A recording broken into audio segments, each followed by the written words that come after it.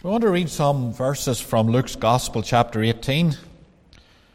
We will be turning over to 2 Chronicles 32 in a moment, but I want to read some verses at the commencement of this chapter. We will be referring to a verse in this portion later on, but the first part of this chapter as well is the parable on prayer, that men ought always to pray and not to faint, and the parable of the widow woman and the unjust judge. And we have been seeking to wait upon the Lord over this weekend. Today has been a day of prayer and fasting, and may the Lord indeed be gracious and answer our prayer. We have not been coming to an unjust judge. We have been coming to one who is a faithful Redeemer, the very opposite. Our Saviour stands in contrast to the unjust judge who is here. And if this widow woman can prevail with an unjust judge, then how much more can you and I not prevail with our God and with our Redeemer? So we're reading from verse 1, Luke chapter 18, and we're reading from verse 1. And he spake a parable unto them to this end, that men ought always to pray and not to faint, saying, There was in a city a judge, which feared not God, neither regarded man. And there was a widow in that city, and she came unto him, saying, Avenge me of mine adversary. And he would not for a while.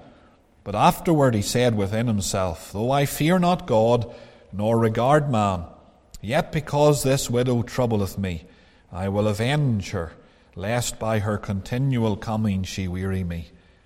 And the Lord said, Hear what the unjust judge saith. And shall not God avenge his own elect, which cry day and night unto him, though he bear long with them? I tell you that he will avenge them speedily. Nevertheless, when the Son of Man cometh, shall he find faith on the earth? And he spake this parable unto certain which trusted in themselves that they were righteous, and despised others. 2 men went up into the temple to pray, the one a Pharisee, and the other a publican. The Pharisee stood and prayed thus with himself, God, I thank thee that I am not as other men are, extortioners, unjust, adulterers, or even as this publican. I fast twice in the week. I give tithes of all that I possess. And the publican, standing afar off, would not lift up so much as his eyes unto heaven, but smote upon his breast, saying, God be merciful to me, a sinner. I tell you, this man went down to his house justified rather than the other. For every one that exalteth himself shall be abased, and he that humbleth himself shall be exalted. And they brought unto him also infants, that he would touch them. And when his disciples saw it, they rebuked them. But Jesus called them unto him, and said, Suffer little children to come unto me, and forbid them not, for of such is the kingdom of God. Amen. We know the Lord will add his blessing to the reading of his word for his name's sake. We'll just stand for prayer, and it gives you the opportunity to change your position. Our Heavenly Father, we do thank thee for thy mercies and the opportunity afforded to us to come around the Word of God, to worship at thy footstool. And we pray that thou wilt bless our meditation now upon the Word of God. O Lord, speak to our hearts, we pray. And we ask that there will be a word in season to each and every one of us.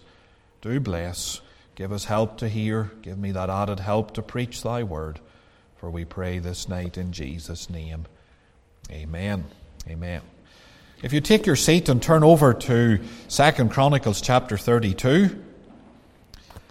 And as we've indicated, we want to finish out our studies in the life of Hezekiah this evening. We have been considering this good man for quite a while now. I think it's possibly in the region of 57 sermons or so that we have been working our way through the life of this king of Judah. And we're coming tonight to the end of our studies, at least for this time in this man's life. And what we want to think about is his death and his burial. And there's mention made of this in the very last verse of 2 Chronicles chapter 32. It says, "And Hezekiah slept with his fathers, and they buried him in the chiefest of the sepulchres of the sons of David. And all Judah and the inhabitants of Jerusalem did him honor at his death."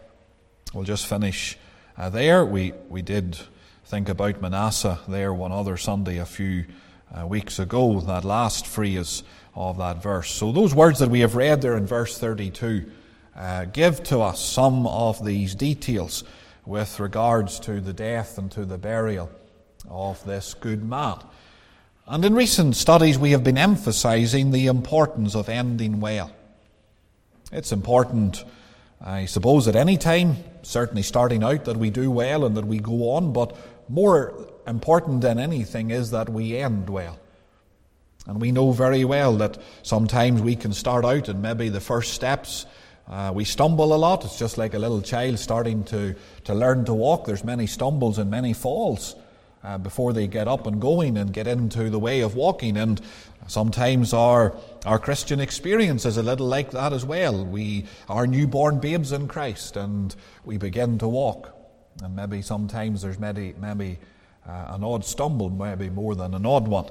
But how important it is that we end well.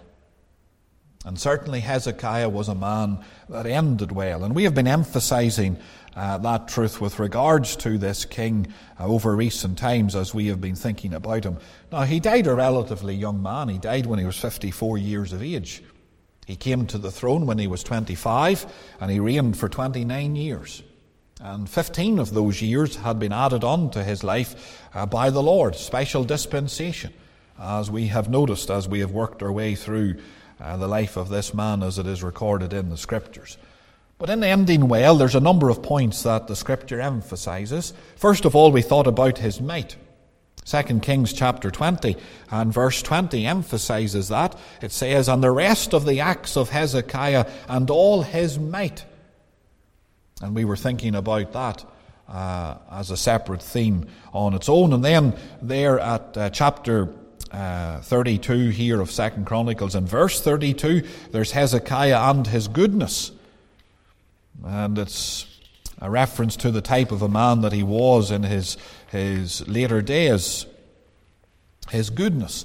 And then we thought about his feat of engineering, because it is mentioned back in 2 Kings again about his pool and his conduit.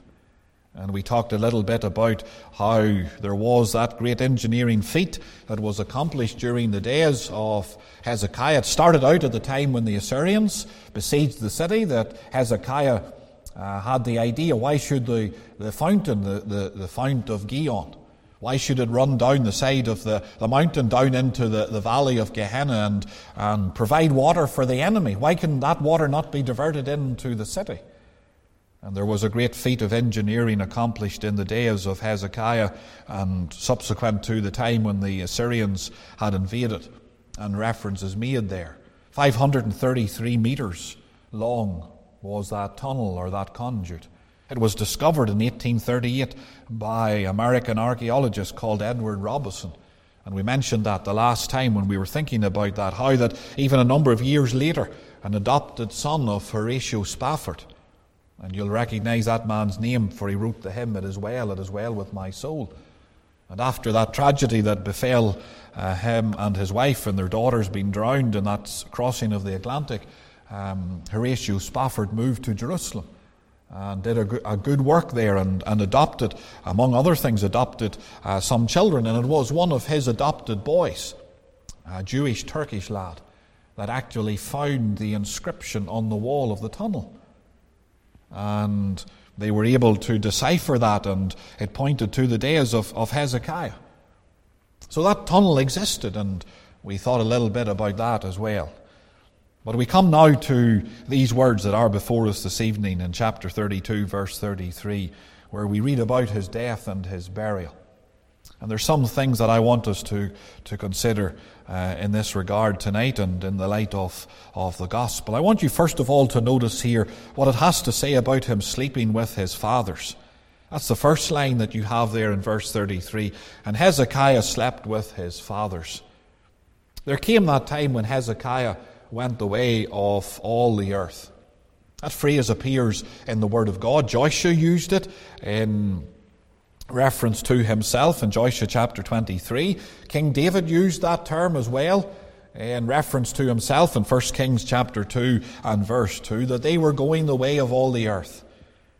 Well, Hezekiah too went the way of all the earth. There came that time, at appointed time, when he was going to take his leave of this world and go out into the eternity, and he's going to do that as his fathers had done before him. He's going to sleep with his fathers.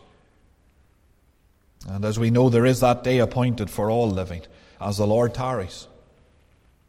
As he tarries, there is a day appointed for all living. There is a day appointed for us. And we cannot go beyond that day. There is a day appointed for our birth, and there is a day appointed for our death. And these things are in the hands of the Lord. And we have had cause to notice that, particularly with regards to Hezekiah, and that the Lord added unto him those 15 years. And the Lord had that ordained in his infinite plan from all eternity past, that he would add on those 15 years to the life of Hezekiah. And he knew exactly the time when Hezekiah was going to come to die. We spoke of that a little when thinking about his son Manasseh and the significance of that son being born that would carry on the messianic line. Because God was going to work out his purposes in bringing a Savior, bringing his own Son into the world. And ultimately, that is what the Lord is doing. He is working out to the glory of his own name and to the glory of his own Son. And all that he does will exalt his own name and exalt his own dear Son.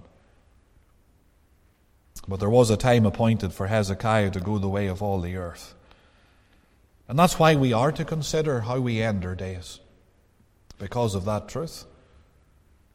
Because we will someday end our days in this world and exit through this world, exit through death into the world that is to come. That's why we need then to think, well, how am I going to end my days? Am I going to end well? Am I going to end like Hezekiah? He's a good man.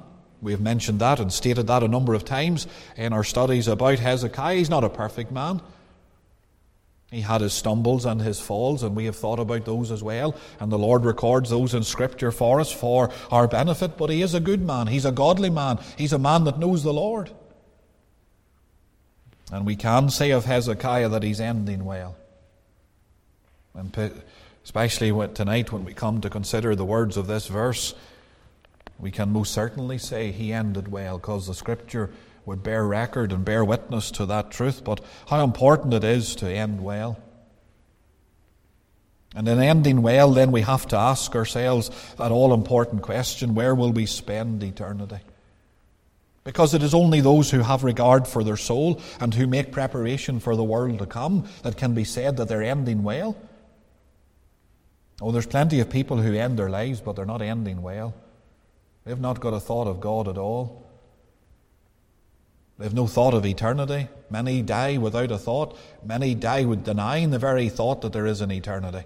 That's what they want to believe. That's what they would like to believe. They want to live, and they certainly want to die with that thought that there's no day of accounting. There's no judgment day. There's no God to face. There's no answer to be given for sins that have been committed. There's many who want to live like that, but that's not ending well. That's ending as a fool. That's like the ostrich sticking its head in the sand. That's not facing reality. But if we're going to end well, we have to face reality and face eternity. And know that there is indeed a day we're going to stand before the God of heaven. And therefore how important it is that we give thought to those things and that we make the preparation that is required, because someday we will sleep with our fathers. We will go the way of all the earth. And we do not know when that day will be. Hezekiah in that sense was unique. When the Lord added on to him 15 years and gave him the sign that this indeed was going to pass, Hezekiah became in many ways a most unique man. Maybe a man like none other in all of history, that knew exactly when he was going to die. He knew exactly that he had 15 years. And none of us know that. None of us know whether with 15 years or 15 months or 15 minutes or 15 seconds. None of us know that. And that's why the Scripture exhorts us to make the preparation now. There's no promises for salvation tomorrow. The promises are all now. Behold, now is the accepted time, the Scripture tells us. There's no promise for delay, because we do not know whether we will be here. And therefore, if the Lord speaks to us and challenges us and makes us to consider our latter end, then that's the very time to make the preparation that is required. Because one day we too will go the way of all the earth. But the second thing I want you to notice here, more importantly, is it tells us that he was buried in the chiefest of the sepulchres of the sons of David. You'll see that as the next phrase there in verse 33. He was buried in the chiefest of the sepulchres of the sons of David. Now, there was a practice that was started with David and with his immediate sons, Solomon and Rehoboam, and that they were buried in the city of David. They were buried in that part of Jerusalem. Old Jerusalem, as we would know it today. The western part of Jerusalem is the new part. Old Jerusalem is the eastern part. That's where that fount of Gihon was, and the pool of Siloam, which is where the tunnel connects. If you remember back to what we were considering when we thought about Hezekiah's feat of engineering. That conduit or the tunnel connects those things. That's all in East Jerusalem. Well, also in East Jerusalem, there was the burial place for these kings. And it was a practice that was started with David and then his immediate son Solomon and his grandson Rehoboam. And it continued on. Now, the word chiefest there in that statement that you have in verse 33 means ascent. It's exactly the same word as degrees that we know so much about with regards to Hezekiah. We don't need to turn back to chapter 20 and to the 10 degrees. Remember, the shadow went back. The Lord gave him the sign that he was going to indeed live and have he's added 15 years to his life. And Hezekiah prayed for the sign, and the Lord gave the sign. And the shadow was to go back 10 degrees on the sundial of Ahaz, his father. And that word degrees, or chiefest as it is here, or steps as it is translated in other places in our English Bible, indicates something of that arrangement, that the shadow had to fall on some steps. And there were more than 10 of them. But the shadow would go back 10 degrees or go back 10 steps. And it acted like a sundial. Well, that's the exact same word that is here in this particular place, that he was buried in the chiefest or the highest. So we're thinking about a place that is up high. And there is a burial place up near that pool. The pool of Gihon, as it is mentioned in verse 30 there, is the place where the name of that watercourse is found, the upper watercourse of Gihon. Well, in that part of the city, that old part of East Jerusalem, even the western part of the old part, because you'll see there in verse 30, the west side of the city of David is mentioned. That's where the water was coming down. But on a high part of that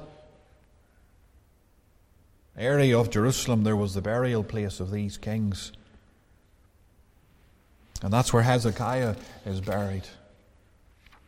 Now that's significant for a number of reasons, because there were some individuals who were not buried. Some of the kings of Judah were not buried there.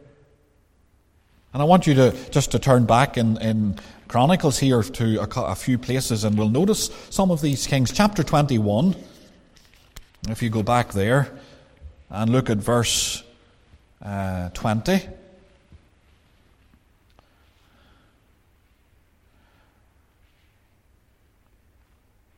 So chapter 21 and verse 20, it says, 32 years old was he when he began to reign, and he reigned in Jerusalem 8 years. and departed without being desired. Howbeit they buried him in the city of David, but not in the sepulchres of the kings. So there is a difference as to where some of these men are buried. And the point that is going to be illustrated here to us is that there is a difference in death between individuals. Not everybody dies the same.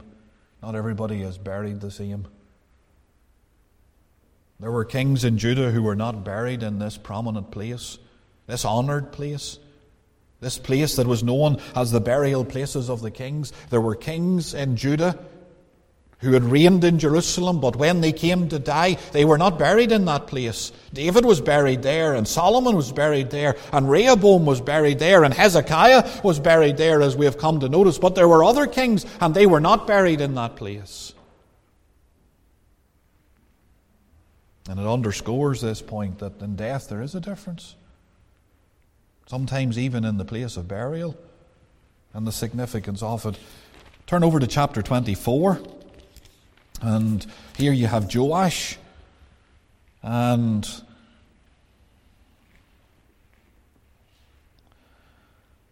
chapter 24 and it's verse 25.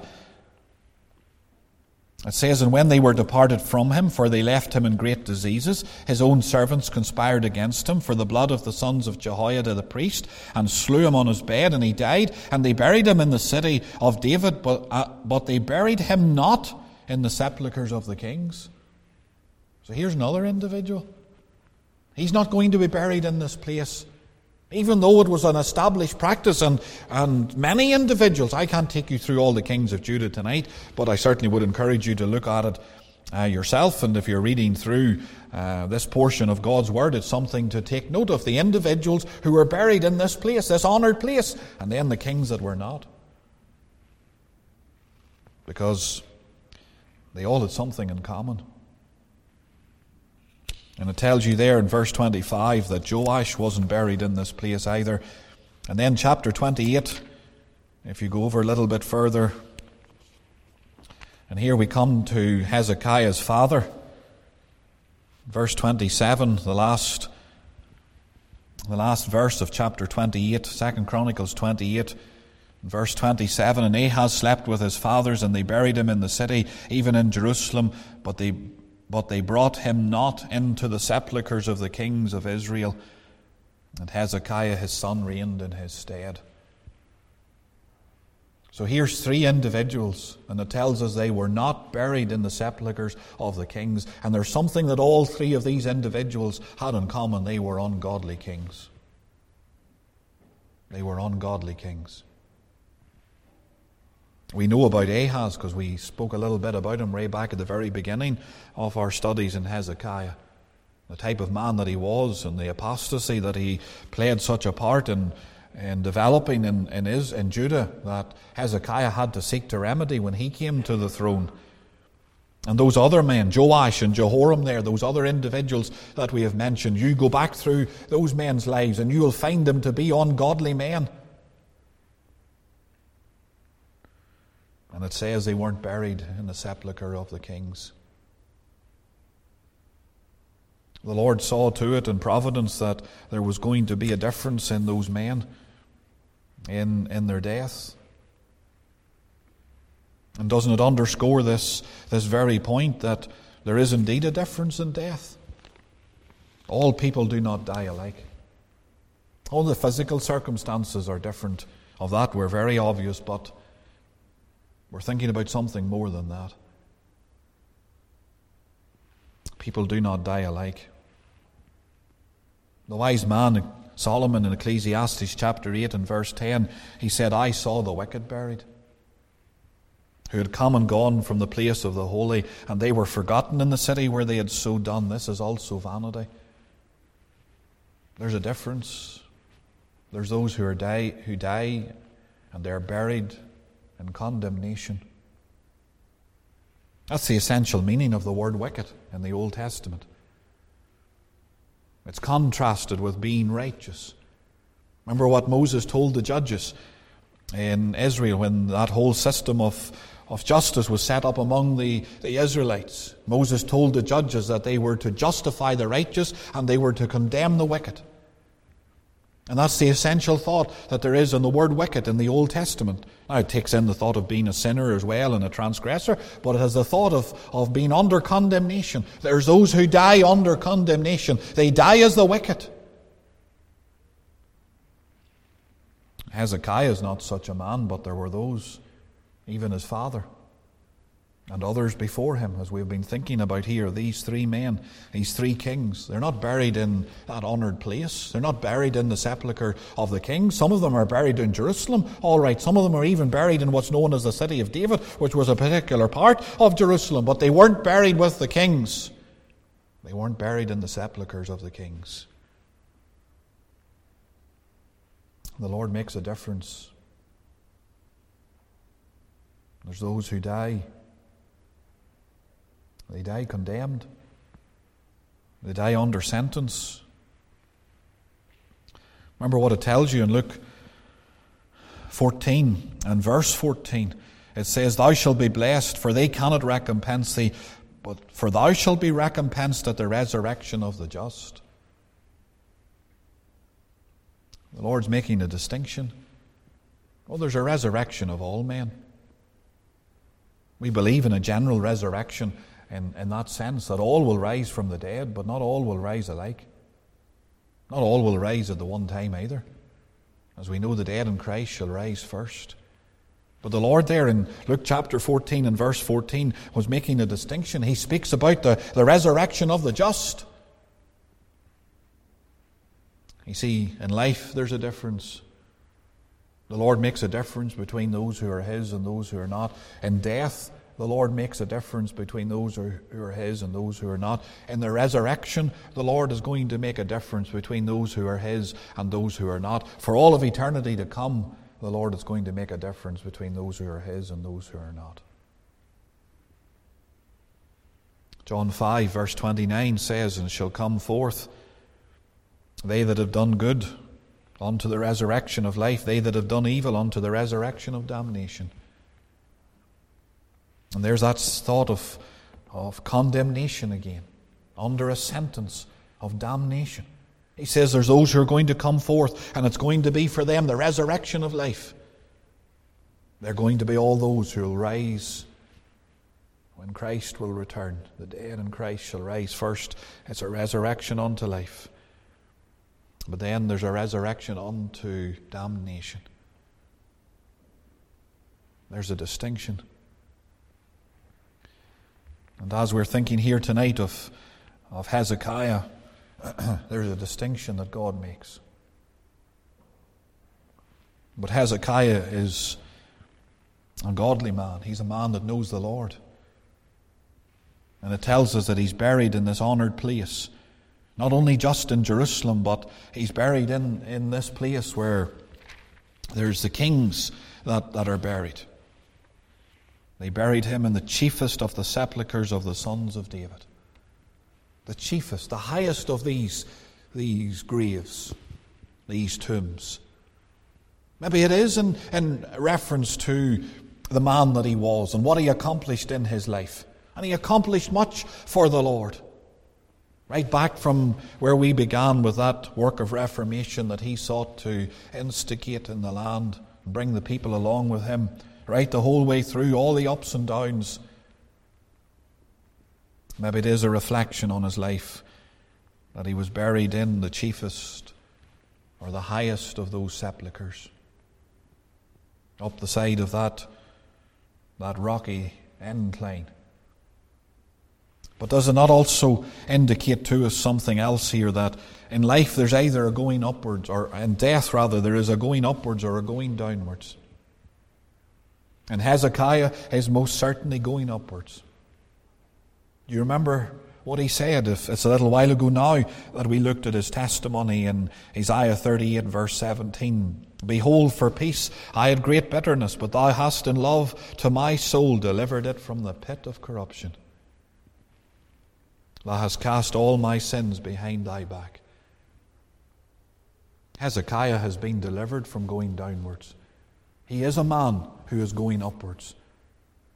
And even with regards to the place of his burial, it's upwards. It's up on those higher places. It's up among the very chiefest, the very highest of those sepulchres for the kings that were buried among those sepulchres of the kings. Hezekiah is going to be in one of the highest. And even these physical details that are given to us in the Word of God illustrate a spiritual truth. There's either a going upwards or a going downwards. We're either going down to the pit, or we've been delivered from the pit and we're going upwards. Well, Hezekiah is a man who's been delivered from the pit. That's his own testimony. We don't have to surmise about that.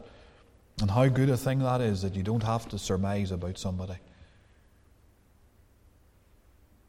Sometimes there's people who die and you hope for the best with regards to where they are. They haven't really left a testimony. They haven't left a clear testimony. Or maybe they were familiar with the things of God and attended services and attended a place maybe where the gospel was preached, but never left any clear testimony. There's many people who die like that. But not Hezekiah. We don't have to have any doubts about this man. This man has said, the Lord has delivered him from the pit of corruption. He has cast all his sins behind his back. He leaves a clear testimony. And how important it is to leave a clear testimony. That's part of dying well, ending our day as well, that we leave a clear testimony. And nobody has to surmise, nobody has to hope for the best. But it's clear. We know Christ. We're trusting in the Savior with the experience of the new birth. We've testified to that. Our lives back that up, and therefore when we come to die, people don't have to surmise and hope for the best. They can state clearly, here's a man.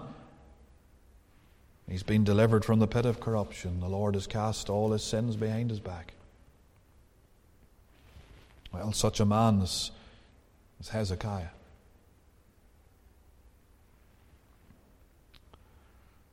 It's a few years ago, I was over, if you remember, preaching in Suffolk at the little church that Dr. David Allen attended, or attends.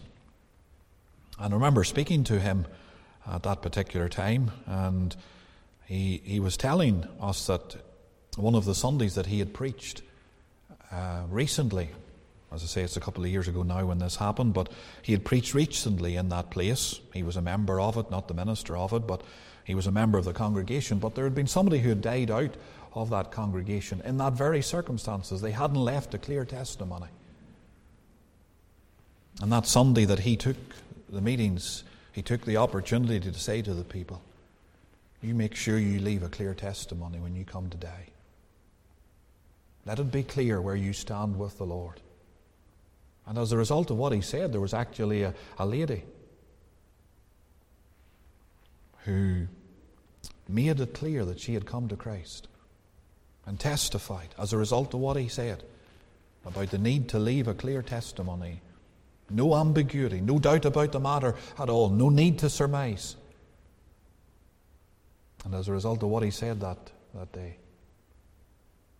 that woman testified later on, just shortly afterwards, that the Lord had really challenged her heart, that she needed to make it clear where she stood with the Lord. Well, where do we stand with the Lord tonight? Is it clear? Is it clear and obvious where we stand with the Lord? Well, it was with Hezekiah.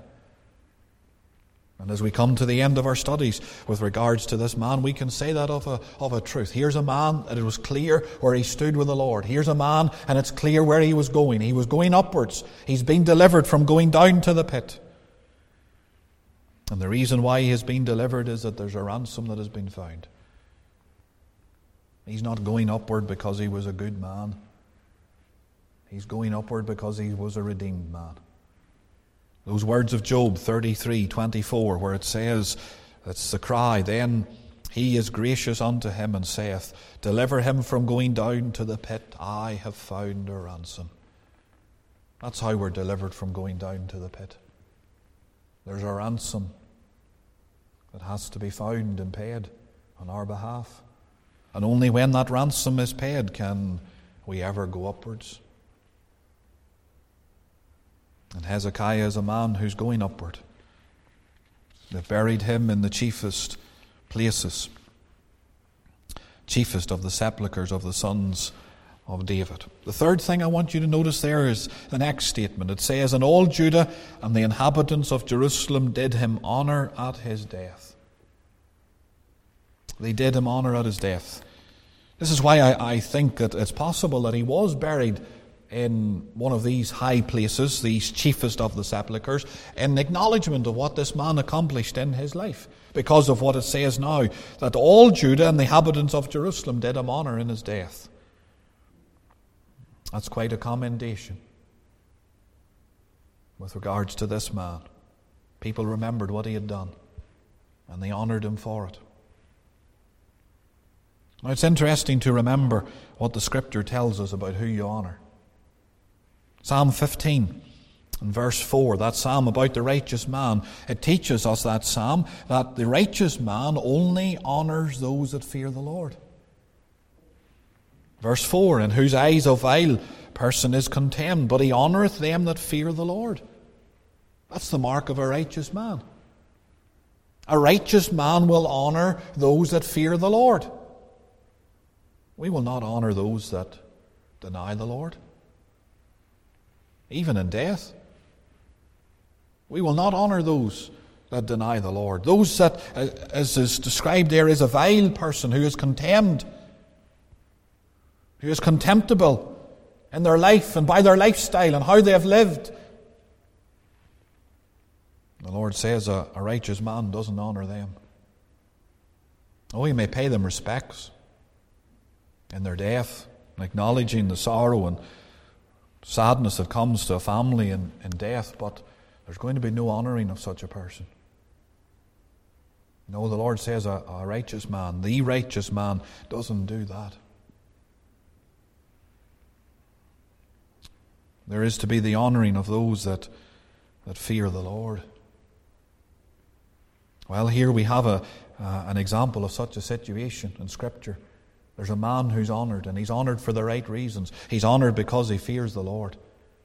And as he has come now to the time when he has died, he has slept with his fathers, and they've buried him, and it says that all Judah and Jerusalem did him honour.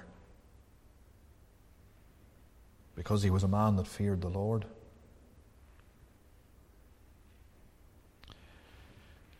Turn over to Proverbs chapter 15 for a moment.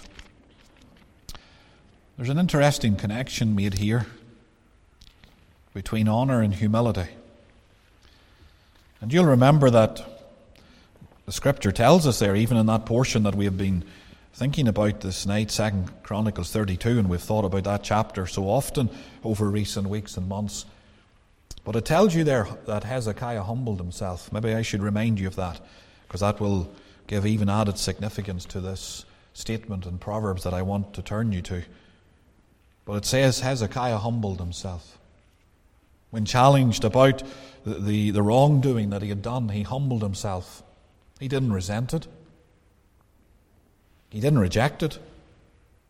He received the rebuke that came to him from the Lord, and he humbled himself under the mighty hand of God. Well, if you look at Proverbs chapter 15 and look at verse 33, the very last verse of this chapter, it says, "The fear of the Lord is the instruction of wisdom, and before honour is humility."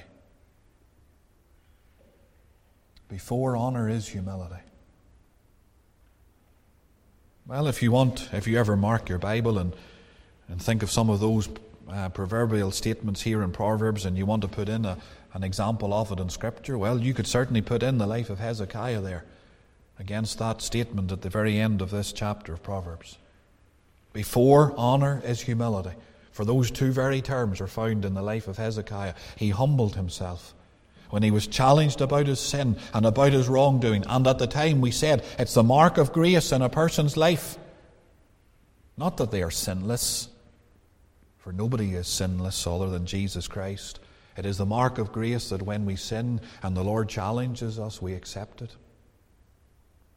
We don't harden our neck against it. And Hezekiah was such a man that he humbled himself. And then we discover the honour that comes that in his death, in his burial, they honored him. And I think, to me, it seems that they honored him by giving him this special place where they buried him, in the chiefest of the sepulchres, the highest of the sepulchres. That's how they honored him in death. And then you come to a portion like this in Proverbs 15 and 33, in those last few words, and it says, before honor is humility. Before God will ever honor a sinner, he's going to humble that sinner. Before we can ever expect any well done from God, we're going to have to humble ourselves, take the sinner's place, acknowledge who we are and what we are before God. And that's why I want you to turn over then to that portion that we were reading in Luke chapter 18. Maybe you've picked up on the text that will tie in with what we've just been saying here. Because here's a man that it's said of him, this publican, although it is told as a parable, it may well indeed have happened that these two men actually did exist. But the Lord Jesus is telling it as a parable. And there's the publican, and he's got a sense of his own sin. He's standing afar off. He won't lift up his eyes unto heaven. He smote himself upon his breast, and he cried, God be merciful to me the sinner. You have all that in verse 13. And then look at verse 14. I tell you. Here's the Lord emphasizing, I tell you. This man went down to his house justified rather than the other. And then the Lord makes this statement, for every one that exalteth himself shall be abased, and he that humbleth himself shall be exalted. Well, here are words too that could be applied to Hezekiah. Not the first part of that statement, he that exalteth himself shall be abased. That's going to be the individual who's hard of heart. That's going to be the individual who won't take rebuke and who won't listen to the word of God and who won't acknowledge their sin. That's what's going to happen to them. They're going to be abased. They're going to be brought down. But no, the second half of that statement, he that humbleth himself shall be exalted. Hezekiah is such a man. No one to humble himself. And as a result, exalted. Not only exalted to some honourable place in burial, but exalted into glory. And for the individual that humbles themselves and takes the sinner's place, that's where we will be. That's what will happen to us. We will be exalted into glory. Hezekiah is a man who's in heaven. Not because he was a good man or anything he did, but he's a man who has come to know Christ. He's a man who's come to trust in the ransom.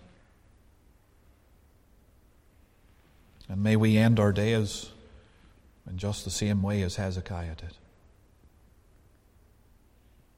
And may the Lord bless His word and speak to us even tonight from it. And I trust that as we have worked our way through the life of Hezekiah, that there's been profit for you and your own soul. And even as we come tonight to the very end of our studies at this time in the life of this man, may we be able to say we're going upwards. We're going home to glory. When our life's work is ended and we cross the swelling tide. Is it going to be the case we're going to see the King? Oh, may that indeed be the case. Let's bow together in prayer. Our Heavenly Father, we pray that we might end well. And as we have thought a little again about Hezekiah and how the Scripture describes his end, and these statements that we have stopped for a little while and pondered tonight, we pray, Lord, that the truth of them will not be lost on us. May we be those, O Lord, who are going upward, who have been delivered from the pit of corruption. And more than any honour in life, that we'll have the honour of Christ in death. We'll be numbered among His people. We'll hear the well done of God. O Lord, help us. Help us to live for that end. If there's one unconverted in this meeting tonight, bring them to Christ. If there's one listening at another time, Lord, unconverted, bring them to Christ. We pray that they might know the ransom being applied to their own lives and to their own souls, that they too might go upward. Bless thy word, for we pray in Jesus' name. Amen. Amen.